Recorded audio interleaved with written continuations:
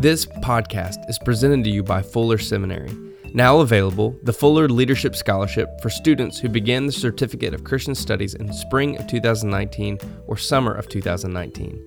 This new scholarship will cover up to 100% of certificate's tuition cost for select students and is designated for ministry and marketplace leaders looking for new ways to impact their congregation, community, and calling.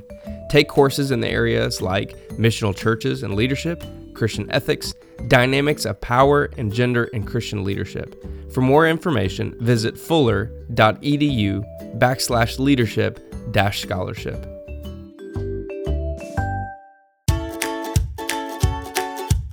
This is the Cooperative Baptist Fellowship's Conversations. We are bringing you stories from across the fellowship through interviews with people doing groundbreaking work in renewing God's world. Ideas, stories, and innovation from ministers, authors, and practitioners from across the fellowship and beyond. This is Andy Hale. We hope you're beginning to look into General Assembly, June 17th to the 21st in Birmingham, Alabama. Experiencing Christ's love is only the beginning. Pursue your call to love God and love your neighbor as you join your fellowship family to worship, learn, and grow together. Through innovative training experiences, nightly worship, partner events, and a vibrant exhibit hall with live podcast interviews and entertainment, you'll meet Cooperative Baptists from around the United States and beyond. For more information, visit cbf.net/General Assembly. Our guest for this week's conversation is Christine Aroni-Sign. She is the founder and facilitator for GodSpace, an online community focused on creative spirituality, gardening, and sustainability. She has a new book out, The Gift of Wonder. Christine, thank you for joining the conversation. Well, thank you for asking me. Now, just off first listen, you don't sound like you are from North Georgia. So tell us a little bit more about your story. Well, my husband always tells people that I am from the deep south. I grew up in Australia, trained there as a medical doctor, moved to New Zealand, was in family practice in Christchurch, New Zealand for a couple of years, and then joined an organization called Youth with a Mission, which at that point in time had just purchased a ship with the intention of building a hospital on board and doing medical work as well as evangelism in third world countries. And this eventually became Mercy Ships. So I had the tremendous privilege of setting up the hospital on board to do cleft lip and palate and eye surgery and medical and dental work.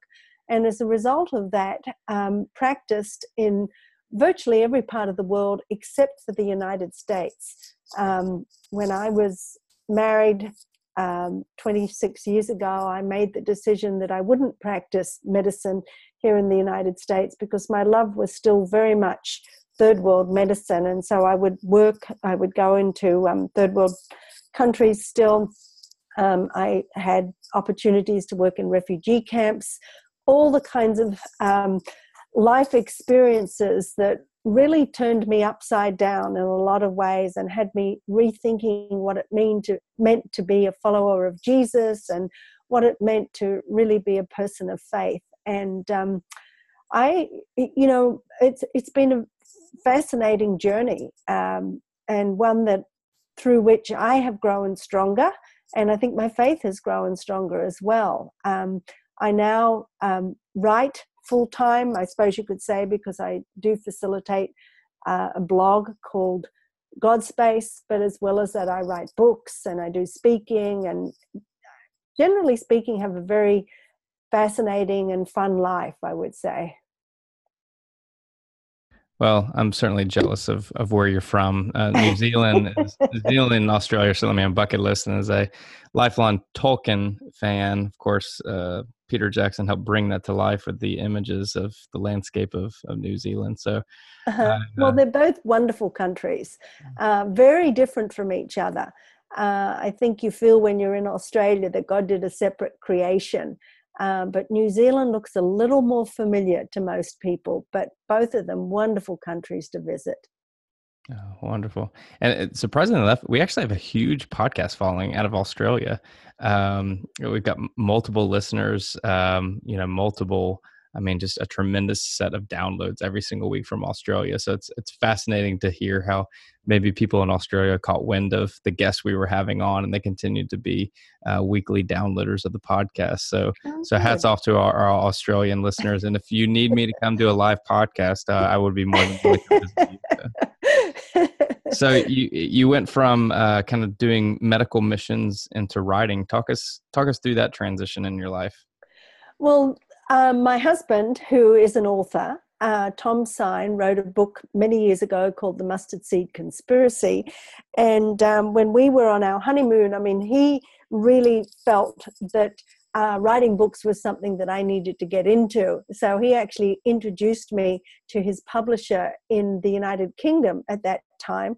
And so my first book was actually a book about my adventures on the Mercy Ship, and it was called Tales of a Seasick Doctor, because I never actually got over my seasickness.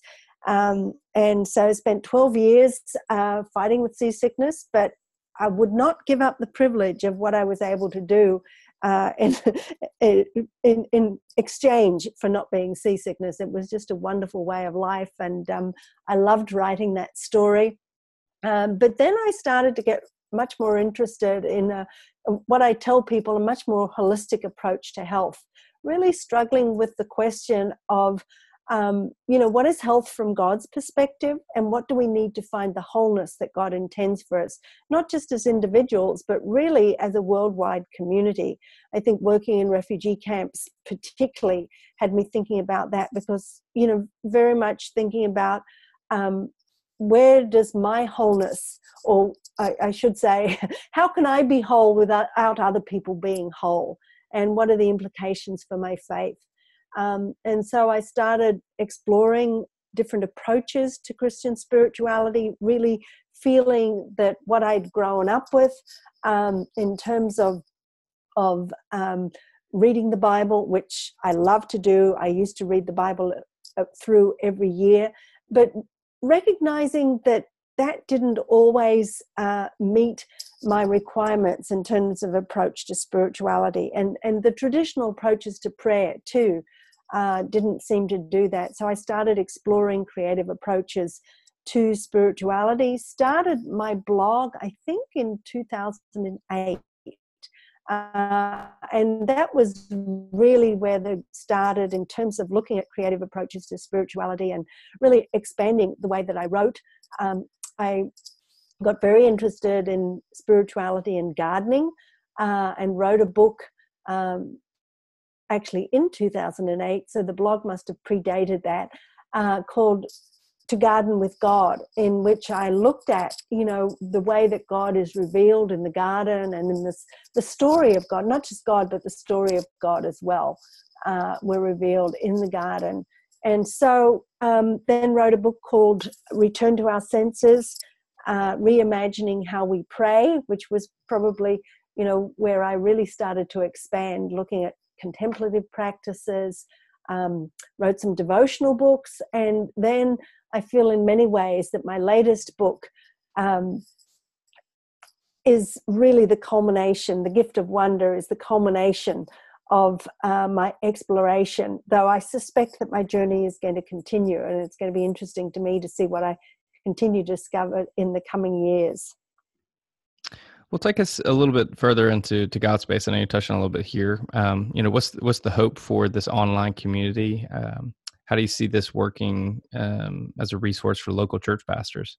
Well, it began as a personal blog, but became very much a resource for churches and church leaders, and much more of a community blog. I now have, it varies, 30 to 40 different people that contribute on a regular or semi-regular basis, literally from all over the world. I think I have people from 8 to 10 different countries that contribute.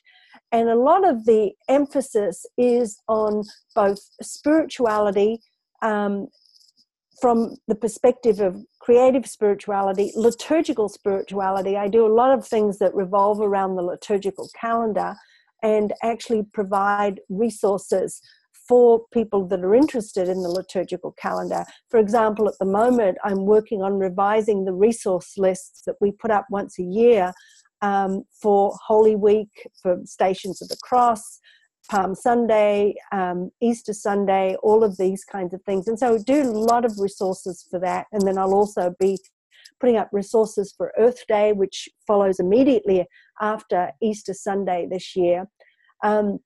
And so it's become very much a resource center for people that are looking for resources both for their personal spiritual journeys as well as for leadership within the church. Have some tremendous authors that contribute, that do beautiful liturgies, that do poetry. I have an author in New Zealand and another one in Wales that contribute poetry regularly. And I just love to read the richness of what they contribute, as well as addressing issues of sustainability and often social justice issues too.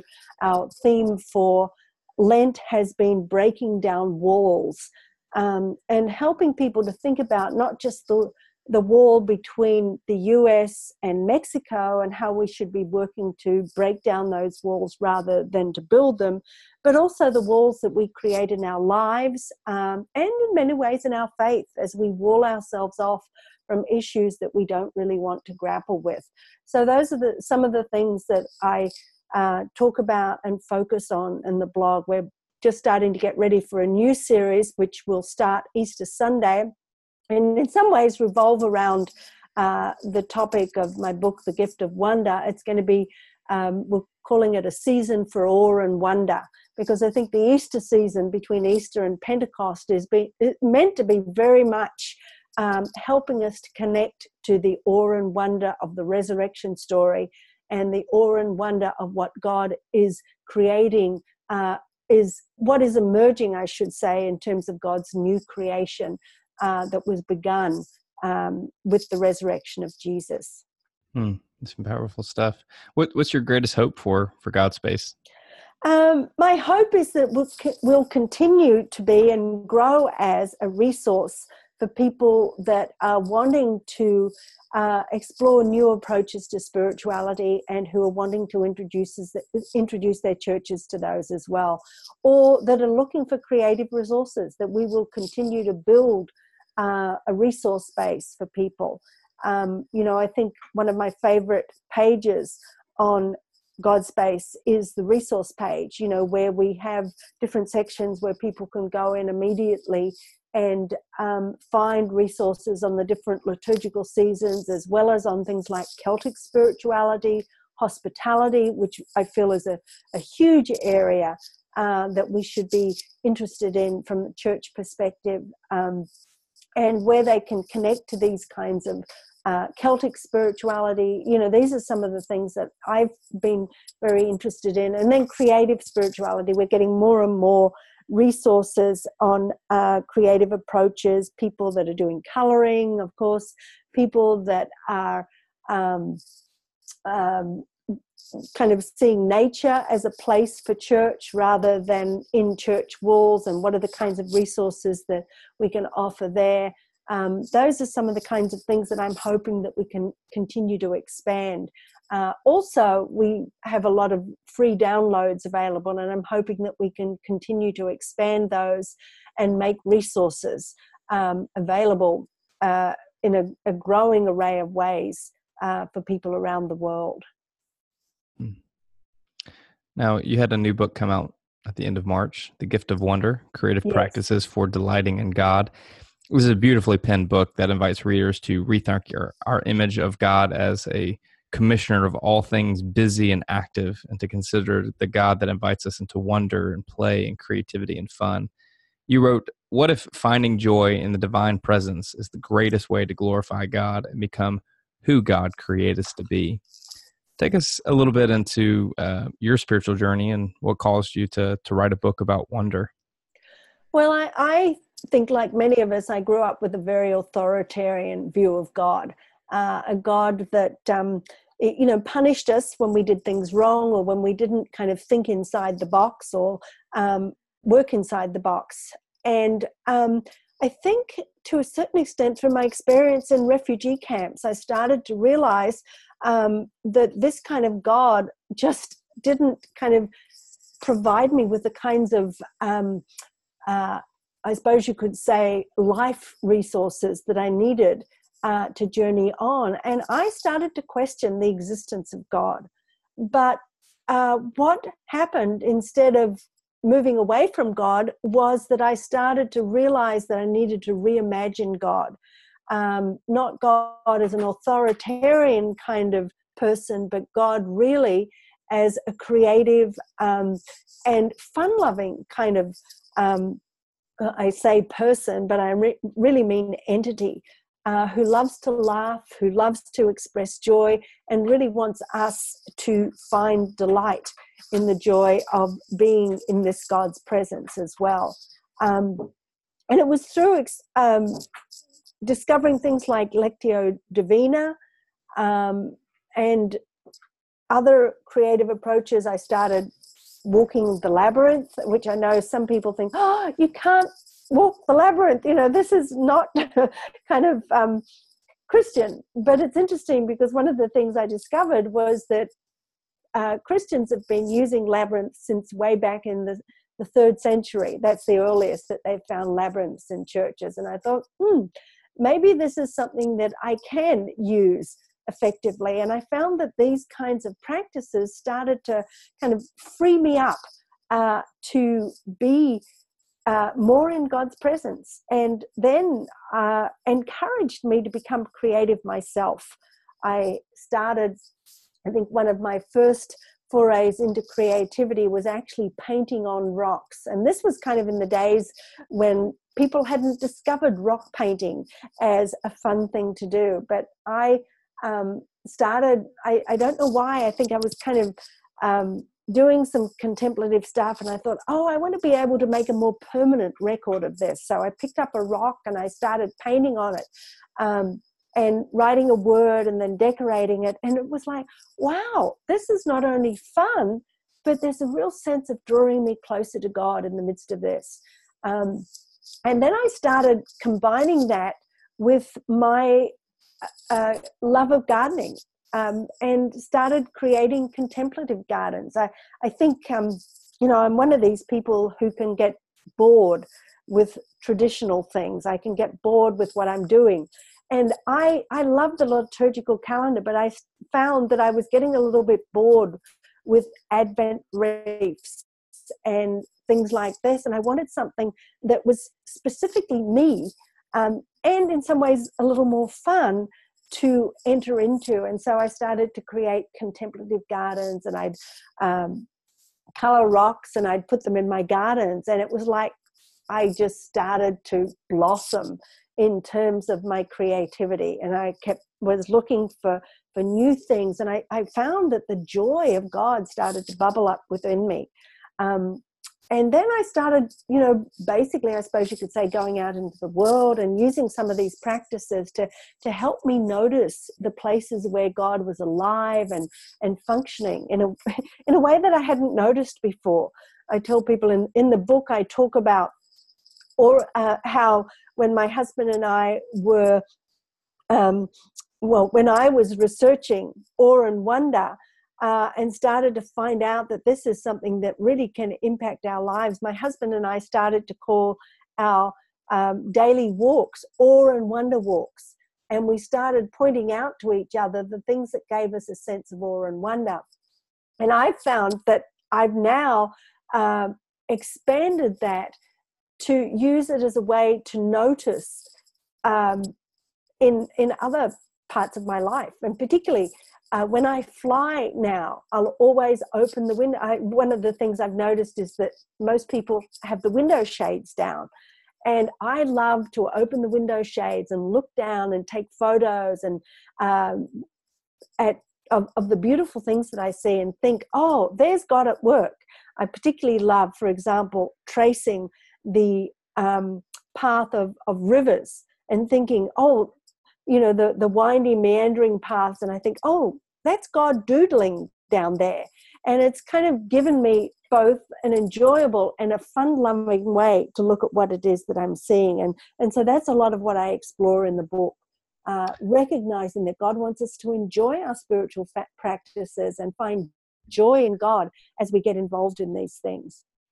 So you're the person that keeps opening the shade and causing me not to be able to see what's on my iPhone, the movie I'm trying to watch while I'm flying.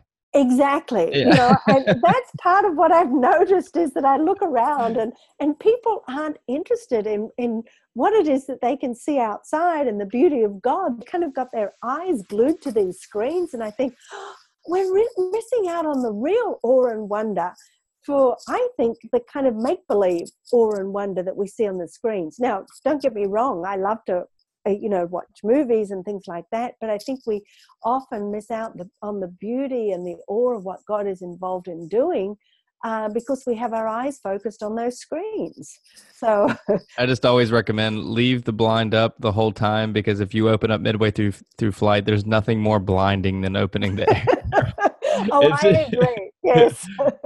And that's what I do. The moment we're taking off, I usually open the blind and I look down and I think, oh, what is it that God wants me to notice today that gives me a sense of awe and wonder and give me the sense of, oh, isn't God great? And look what God's doing. This podcast is presented to you by the Center for Congregational Health. At the Center, we believe God has called and empowered congregations to change the world. For 25 years, Center consultants, coaches, and educators have been supporting congregations, clergy, and lay leaders as they meet the ongoing challenges of congregational life, including training ministers to manage transition, helping congregations work through polarizing conflict, coaching clergy to discover and utilize their gifts for ministry, and assisting congregations in discerning God's call to future missions and ministry. Center consultants and coaches don't dispense expert advice. Instead, they recognize the uniqueness of each congregation and work to create the space needed for God's people to discern and follow the leading of the Holy Spirit. Please visit our website, healthychurch.org, to learn more about the Center and find the help you need in order to thrive in missions and ministry. You wrote, obviously, we look to children for these wonderful displays of imagination and creativity and wonder. And you wrote, questions test boundaries as kids seek permission to stretch beyond the confines of their small world. Children need to know that it's okay to have doubts and be unsure. They are content with the mystery and wonder of questions that cannot be easily answered. Adults need the same kind of freedom. What kind of thing were you experiencing or seeing other people experience in their faith journey that you needed to write? It's okay to have doubts and to ask difficult questions. Well, let me just backtrack slightly and to say what I should have said before this was that this book, to a certain extent, came out of that phrase that Jesus used, unless you become like a child, you cannot enter the kingdom.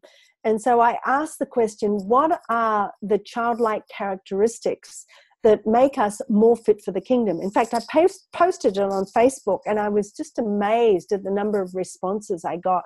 So I took 12 of those characteristics and did research and looked at, what about these childlike characteristics make us fit for the kingdom? And of course, one of the characteristics that I looked at is curiosity and questioning. And I think that part of what it made me realize, I think two things that probably led me in this direction is firstly that I had a lot of questions. And there have been times when I've had a lot of doubts about my faith. I mentioned working in the refugee camps. And I think whenever, we go through times of pain in our lives and in our world, I think doubts arise, questions arise. And often we've been discouraged in the church from asking those questions, which means that either we move away from faith or we kind of damp down those questions, and it's like I think really our faith suffers, and it's almost like there's a wound that's festering underneath because we're not willing to ask questions or we're not given permission to ask questions. And I think looking at kids and the way that they ask questions has made me realize that those doubts are acceptable. And I think it's Thomas Merton that says, without doubts, faith does not exist. Unless we admit our doubts, the doubts that help us to grow, I think, in our faith. If we think we've got it all nailed down, if we don't ask questions, then we really get to a point where we stagnate in our faith. And I think, you can learn that from kids, because they just keep asking questions and asking questions and asking questions. And if we kind of keep suppressing those questions, then those kids, well, firstly, I think they lose their joy and who it is that God has created them to be. And secondly, they stop growing in the ways that God intends them to grow as well. And yes, we're the same as adults. We need that kind of same freedom. I've often looked at, that famous story that takes place in almost all the Gospels of Jesus being presented with the children. And, we often think about it as the childlike faith as this innocent and pure faith that's just willing to trust. But, if you've had children before, children ask a lot of questions and a lot of really difficult questions. I remember my 7-year-old, when she was 3, we were laying down at night and she asked me a loaded theological question. I was like, whoa, where did that come from? And no, we might not, let's talk about that in the morning. We don't have time to unpack that now, And to me, I've always, and maybe it's been being a father has helped me understand it in that way, that Jesus is also inviting us into a sense of difficult questions, and understanding that sometimes there's not always a easy answer or an answer to something, and to turn to the wonder of and the mystery of God in those times where there might not be an answer or something that fits into our boundaries as we can think about it. Oh, I think that's very true. And I think that when we connect to the mystery and the awe and wonder of God, we can sit more comfortably with the fact that we don't have answers to those questions. It's when we think that everything should be intellectually explained and that we shouldn't have any questions, that faith, we either move away from faith, as I said before, or we get confined in boundaries that eventually stifle us, I think. But it's the connection to awe and wonder that allows us, I think, to sit with uncertainty and to sit with doubts and, to explore mystery rather than intellectual truth, as it were. Not that we don't need intellectual truth, we do. I mean, obviously, as a physician, I'm a pretty intellectual kind of person, and I enjoy that aspect of faith as well. But unless it's balanced with a willingness to accept mystery and awe and wonder, I think somewhere along the line we lose out, or something breaks, I think, for us. Well, you invite people into deep introspection in this book. You ask people to contemplate and to practice wrestling with difficult questions. And one of the fascinating points that you draw to in the book, and again, we don't want to disclose too much because obviously University Press would want us to say, go buy the book, but you call people to a place of gratitude. And I'm a self-proclaimed cynic, though those that have spent any time with me would confirm that to be true. But I feel like it's the social norm. We are a culture of complaining. Nothing is ever right. Nothing's ever good enough. And I know the desire for progress in our culture must be pushed by a desire for change. However, I feel like it's also to the neglect of us finding satisfaction and appreciation for the progress that has been made or for what we do have in our life. And you wrote, unfortunately, I find that unless I make an intentional commitment to practice gratitude, it never happens. What would our lives look like if all the complaints, the frustrations, the anxiety, the distrust, the confusion, the criticizing, and the grumbling were swallowed up into a life of thanksgiving? Take us a little deeper there. Well, I think it came out of the fact that, like you, I'm a bit of a cynic. I think that's a really good Australian characteristic. We have a tendency to be pretty cynical about the world. And it's easy, therefore, to look at the negative aspects of things. And it was reading first Anne Voskamp's book, I think 1,000 Gifts, it's called, that opened me up to the fact that I needed to start a practice of gratitude. And then another book that I mentioned in The Gift of Wonder is The Gratitude Diaries. And I'm sorry, I can't remember the name of the author, but both of those books made me realize that firstly, we need this very intentional practice. But secondly, it has got to be intentional, because I don't think gratitude does come easily for any of us.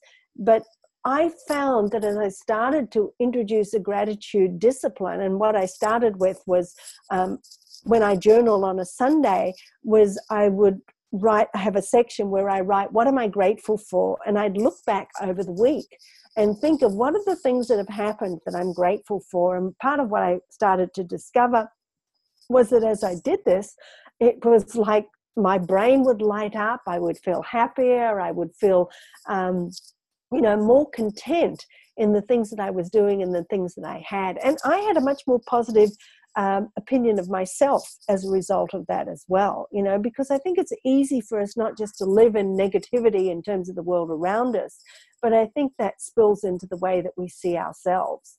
And then I started listening to what other people said, because part of what I found is that it's easy for us to brush off the things that people say that affirm who we are and the things that we do as well. And I wouldn't tend to really take notice of those. So again, adding to my gratitude practice, I am so grateful for what so-and-so said to me today. I am so grateful for the way this person helped me today or during the week. Again, it gave a lightness to my spirit and a lightness to what I was doing. And it was, it's one of those transformative kind of practices. And I just love the way that, at least in certain circles, it's something that people are really grabbing hold of more and more. How do you see this book being used by local churches and pastors? Well, I'm already finding that people are using it in amazing ways, not just as a personal spiritual resource, but in small groups. I've had spiritual directors tell me that they're using it with patients. I've had people using it on retreat, and personal retreat, and also group retreats. I'm just amazed. I've had people using it in parenting groups, as a resource to help people think about how they're bringing up their kids and what kinds of practices they want to introduce. That's one that, to be honest, I haven't had kids. So in a way, it seems a little ironic that I'd write a book, looking at childlikeness. But I'm finding that that's a place that people are really enjoying using it too. So lots of places that it seems that it's providing a good resource for people. Hello? Yes, sorry. I was, we'll just let our podcast listeners know this. I always put it on mute so that I can listen and type follow-up questions. And like the unmute button was not working. So now you can see how the sausage is made, people. So what kind of feedback have you gotten from your readers on the book? What kind of responses are you getting? Well, of course, it's only been out a week, but of course, some people have had advanced copies. I have had people that are creating games. I had one woman who has created a game with dice where she actually made big, like 6-inch cardboard dice as a result of talking about play. She wrote different words on these, and she's been using it as a fun game, both for herself and for her small group, where they roll the dice and they have to choose 2 words and then either create a story or write a reflection on those words. I've had others that have been doing creative exercises, and, some that are using the creative exercises that I suggest. And one woman was using it on retreat and was making clay crosses and using finger labyrinths that I talk about as well. So lots of different ways. One woman that's creating collages for every chapter of the book as she goes through, and she's been sending me photos of those, and it's just fascinating to see what it is that has been catching her imagination. Just all kinds of ways that people are using. I had one person that when she read about the Awe and Wonder walks that we go on, decided to go on an Awe and Wonder drive out into the country, which I thought was another fun response. But so lots of different things that people are doing. And I'm just amazed at both the enthusiasm it seems to be stirring and also the creativity that it's stirring in people. I'm just scared to put it on mute again. So I just left it off. What's your greatest hope for this book? Well, my greatest hope is that it really will enable people to find new joy in God and in their spiritual practices. I find that our practices can get a bit stale. I think they have for many people, and I'm hoping this book will enable people to find new joy and really to expand what they think of as spiritual practice, to think of a nature walk as a spiritual practice, to think of a play date as a spiritual practice, to think of questioning, and trying to answer questions as a spiritual practice. These are some of the things that I'm hoping people will discover and will find that their lives are enriched by. I've certainly been enriched reading it myself. So for those that want to stay connected with Christine, you can visit godspacelight.com. You can, of course, follow her on Twitter and go out and purchase The Gift of Wonder.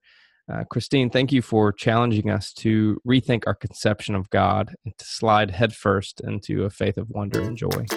Thank you. Well, that's it. That's our episode. Be sure to check out our annual sponsors' websites, the Center for Congregational Health at healthychurch.org and Fuller Seminary at fuller.edu. For more information about the Cooperative Baptist Fellowship, including stories about our church starters, field personnel, leadership development, peer learning groups, and advocacy, visit cbf.net.